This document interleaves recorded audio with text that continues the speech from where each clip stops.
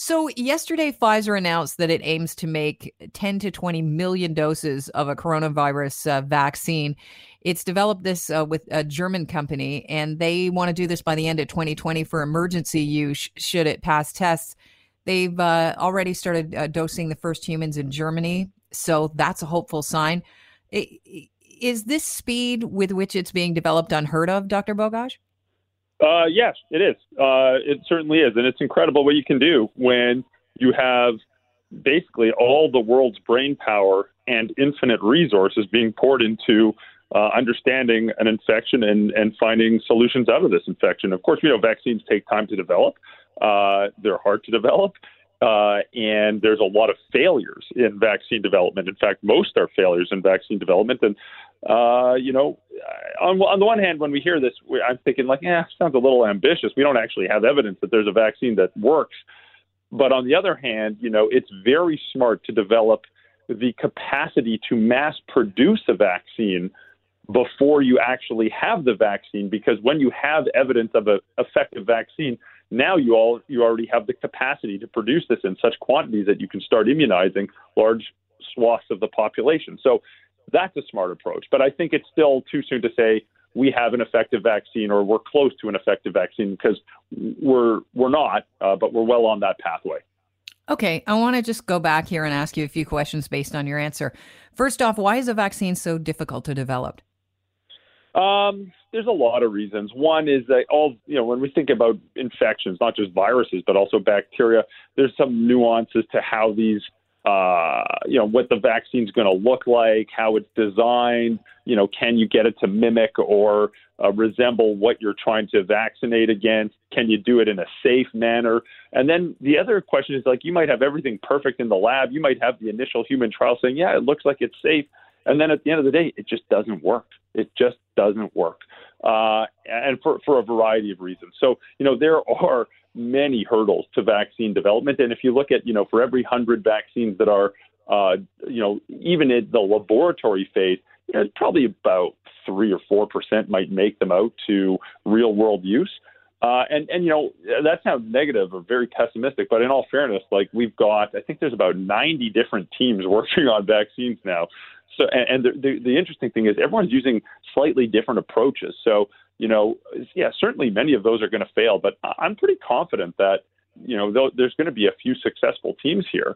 And that's fantastic. I mean, obviously we need success. We need a win, especially on this front, because this is really a durable solution out of the mess that we're in right now. You also mentioned that it's kind of impressive that even before having a vaccine, they're mentioning that they would have the capability to mass produce that vaccine.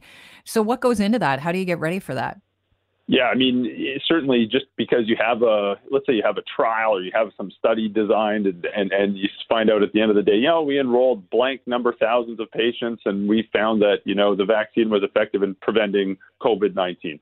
Fantastic, right? Maybe you find some world-changing research. You've got some research that says we've got an effective vaccine. That's amazing. That's a first step. But, the next question is a logistical issue. Okay, there's about 7.5 billion people on planet Earth. How do we make enough vaccine for everybody? How do we distribute it? How do we, ensure that we, get the more vulnerable populations access to this first? How do we prioritize who gets what, when, and where? These are hard questions to answer. Of course, you actually need the vaccine to administer. So if you develop the industrial complex to mass produce it simultaneous with when you're actually developing the vaccine, you overcome one of those hurdles and you reduce the time it would require before, coming up with this amazing vaccine and ensuring that people actually have access to it. So I think it's a smart approach. I've heard that more than 70 COVID-19 vaccine candidates are being tested around the globe. Now, the thing that we don't talk about here is all of them are subject to regulatory approval. You can't use them en masse until you get the approval. So what goes into the approval process, and can that be fast-tracked? Yeah, the approval process, the bar is set very high, as it should be.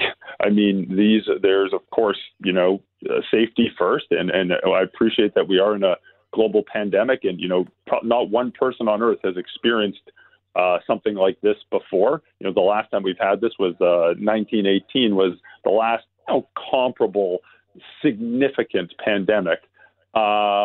of this magnitude. And, of course, we're looking to speed things along. Of course, we need a way out of here, but it's got to be done safely. And the regulatory bodies, of different countries and even at a global level, like the WHO, they will look for a couple of things. One, they're going to look for efficacy. Does this work? And it's not going to necessarily be a yes/no question. Does this work? It's going to be a to what extent does this work? Does it reduce your risk by 0%, by 100%, by something in between? And factored on top of that, they're going to be looking at safety data. What are the short-term complications and medium-term complications of this vaccine? Now, do you think we're going to be looking for long-term complications? No, of course not. I mean, that's going to come out after the vaccine has been introduced. And I appreciate that there's many people who might be listening who are, for whatever reason, a little bit hesitant about vaccines or maybe very hesitant about vaccinations. And of course, there's other people out there who are listening thinking, I'm not hesitant at all. I get my flu shot every year. Should we be appreciating those people? I mean, they are putting people in danger, including themselves. Yeah. So, I'm going to be very interested to see, not if, but when we have a vaccine that's approved and available, how people who are hesitant towards vaccinations will be acting in this manner. It'll be an interesting sociological experiment, for lack of a better word. It's just, here's a potentially dangerous infection. We know it can affect, vulnerable populations, and are people who are not really amenable to getting a vaccine in the first place. Are they going to, in the context of a global pandemic, would they be more amenable to getting it now? I certainly hope so. Yeah, I want to ask you about the regulatory approval, because would it be several steps? Say Italy comes up with a vaccine first. Let's just, this is a hypothetical. And then they get the regulatory approval from their body, and we decide, okay, we're going to use that as well. Does it have to go through approval from our body in order to use it? So there's several steps to this. It's not just one. No, of course. Interesting. Of course. Yeah, I mean, it absolutely does. Well, listen, nothing's going to be used in Canada without Health Canada's approval. And of course, the provincial health bodies will have to look at this as well.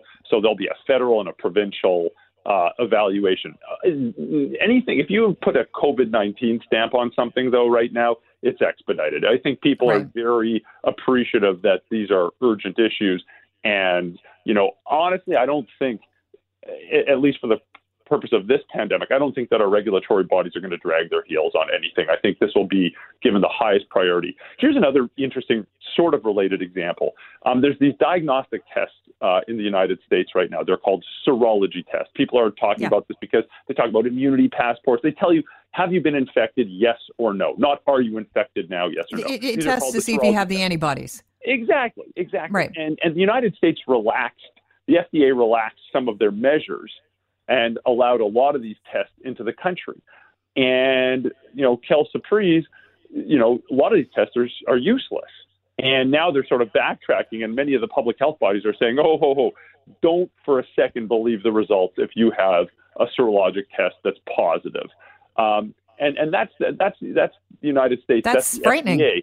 Exactly. Yeah. Now, Canada took a much smarter approach. They said, look, we appreciate that there's serology tests out there. And this is one of our major regulatory bodies. They said, we're not approving any of these yet because we're not actually sure that they work. And they appropriately dragged their heels. Now, many in Canada were saying, whoa, what's up, Canada? Our regulatory bodies are too slow. We need these tests. And yeah, we do need these tests, but we actually need to have the right tests and the right product. So, I'm not saying Canada knocks it out of the park every time. We don't. But I think we're getting it right much more often than not during the course of the COVID-19 pandemic. And here's one example of our regulatory body doing well by saying, we're going to let these things in. We're just going to let the right ones in, and we don't know what the right ones are just yet. So we're not in the same mess that the United States is in right now. In fact, Health Canada, I think it was 2 Wednesdays ago, just approved testing for one of our own serology tests. We had one of the developers on the program. I want to ask you a question about treatments. Some of the treatments that we're hearing about involve treatments for Ebola. Can you adapt an existing vaccine to treat a new virus, or is that impossible? You can. You certainly can. And it might not be the exact same vaccine, but it could be a component of the vaccine or the same vaccine technology. And you can repurpose that to, to cover COVID-19. Of course, every virus is going to have its nuances. Every vaccine is going to have its nuances. But in fact, I would think almost all of the, probably all, if not almost all of the teams working on these vaccines are using pre-existing technologies, pre-existing techniques, similar methods, and are just sort of tweaking it slightly to adapt to COVID-19. And that's smart, because there's a track record of success with many of these techniques. So I think we have just a greater likelihood of having a successful vaccine. In the newscast at the top of the hour, we heard Sandy Salerno talking about how there have been more cases in Italy, in northern Italy, of people that have contracted coronavirus getting a positive test again. There's a headline that South Korea says that recovered coronavirus patients who tested positive again did not relapse. The test apparently picked up dead virus fragments. Do you want to expand on both those stories? Yeah, I mean, okay, so about 2, maybe now 3 weeks ago, there was some chatter out of South Korea saying, are people getting reinfected or relapsing with this infection? And, most of us who follow this closely had a collective sigh and eye roll. And of course, we'd be foolish to think we know everything about this virus. Of course we don't. Of course we're humbled. Of course we're learning more about this virus day by day. But, when we hear that, the most likely scenario is that, the kind of test that's being done can stay positive for weeks, like really up to 6 weeks in some people. So this is the one where you get a huge swab that goes way in the back of your nose. It is not comfortable. And this is called a PCR test. So, let's hypothetically say someone's sick, they get COVID-19, they get the PCR test, it's positive. Okay, great. Luckily most people recover, they do fine. And for whatever reason, they get another swab a couple of weeks later. They feel great, they look great, there's no issues, but that PCR test is still positive. Then a week later, that PCR test is still positive. Are they sick with COVID-19? More likely than not, no. Are they contagious to others with COVID-19? More likely than not, no, they are not. And it just takes some time for this test to turn negative because there are probably just shreds of the genetic material of the virus that are in the back of the nose that are gradually getting expelled. We're seeing this here in Canada. Let's be clear. This is I'm seeing this, not infrequently in people we're following up with who are recovering from COVID-19, who had to get, the people I'm seeing are needing to get a test done to return to work in vulnerable settings like hospitals. And, it's just not an uncommon scenario. It kind of drives us crazy because we know people are well, they feel well. And their test is. But you can't send them back if they come back with a positive, can you? You're kind of stuck. Your hands are tied. Yeah, exactly. Imagine you're going to go to you're a healthcare provider on the cancer ward of a children's hospital. Even though that person is extraordinarily unlikely to be positive and to be able to transmit this infection, you're not going to let that person back to work with vulnerable settings because even if there's a 0.0001% chance that they can transmit the infection, it could be catastrophic. So but no one believes that they're contagious or have been reinfected just because that test has turned back positive. I didn't expect us to go to testing again, but I just want to touch on this one story, and it's kind of personal in nature. I have a couple of friends who, 3 members of their family believe they had coronavirus, and they have they did the online test and they had all the symptoms. We had the achy eyeballs, we had the fever, the chills, the extreme fatigue, the COVID fingers and toes. I mean, they had the list of them, you name it. At least one of them had those symptoms, and they had come back from the UK recently. And they've said that they have been to the testing center and not been tested. They've been turned away twice now. Why would you not test someone? They say assume that you've got it, but those numbers are not being counted, are they? I mean, this is just driving me crazy, right? Come on. I mean, I don't know what to say anymore with stuff like this. We certainly have growing capacity, and I would say probably near adequate capacity.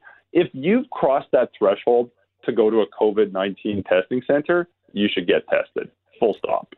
Right.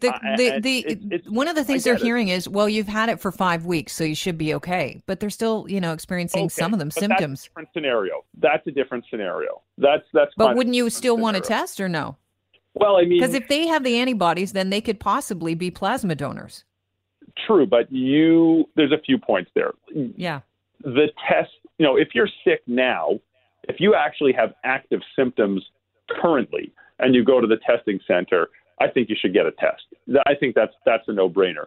If you're completely well but had symptoms weeks ago, I'm not entirely sure that the test is going to be all that helpful, positive or negative. You just I'm not sure how helpful that would be. Because a point taken. If people are symptomatic and if people are unwell enough to go to a COVID center, we should have the capacity. And we know that there were at the low point, about 2,600 tests being done in Ontario. Now it's gone up to about 13,000-ish tests per day in Ontario. So they're doing a lot better. There certainly is capacity. So I think if you've crossed that threshold, you should actually be tested. But what's done in individual centers is, I think there's some heterogeneity across the different centers. It's interesting, though, the mandate for testing, you can see I have to paraphrase it, but the provincial mandate for testing is, there's some physician discretion whether or not people can get a test. So if I was standing there and someone said, yeah, I have symptoms, my discretion would be, here's the test. I really think there should be no barriers to getting this. Yeah, right up the nose, right away. Yep. Absolutely. Dr. Bogoch, it's always a pleasure to have you on, and I could speak to you for the whole hour. You're a fascinating individual, and you know so much about COVID-19, and we're still learning new things every day. But I got to let you go because we've got to get to traffic. Have a good one. Thanks for having me on. Cheers. Thanks for being here.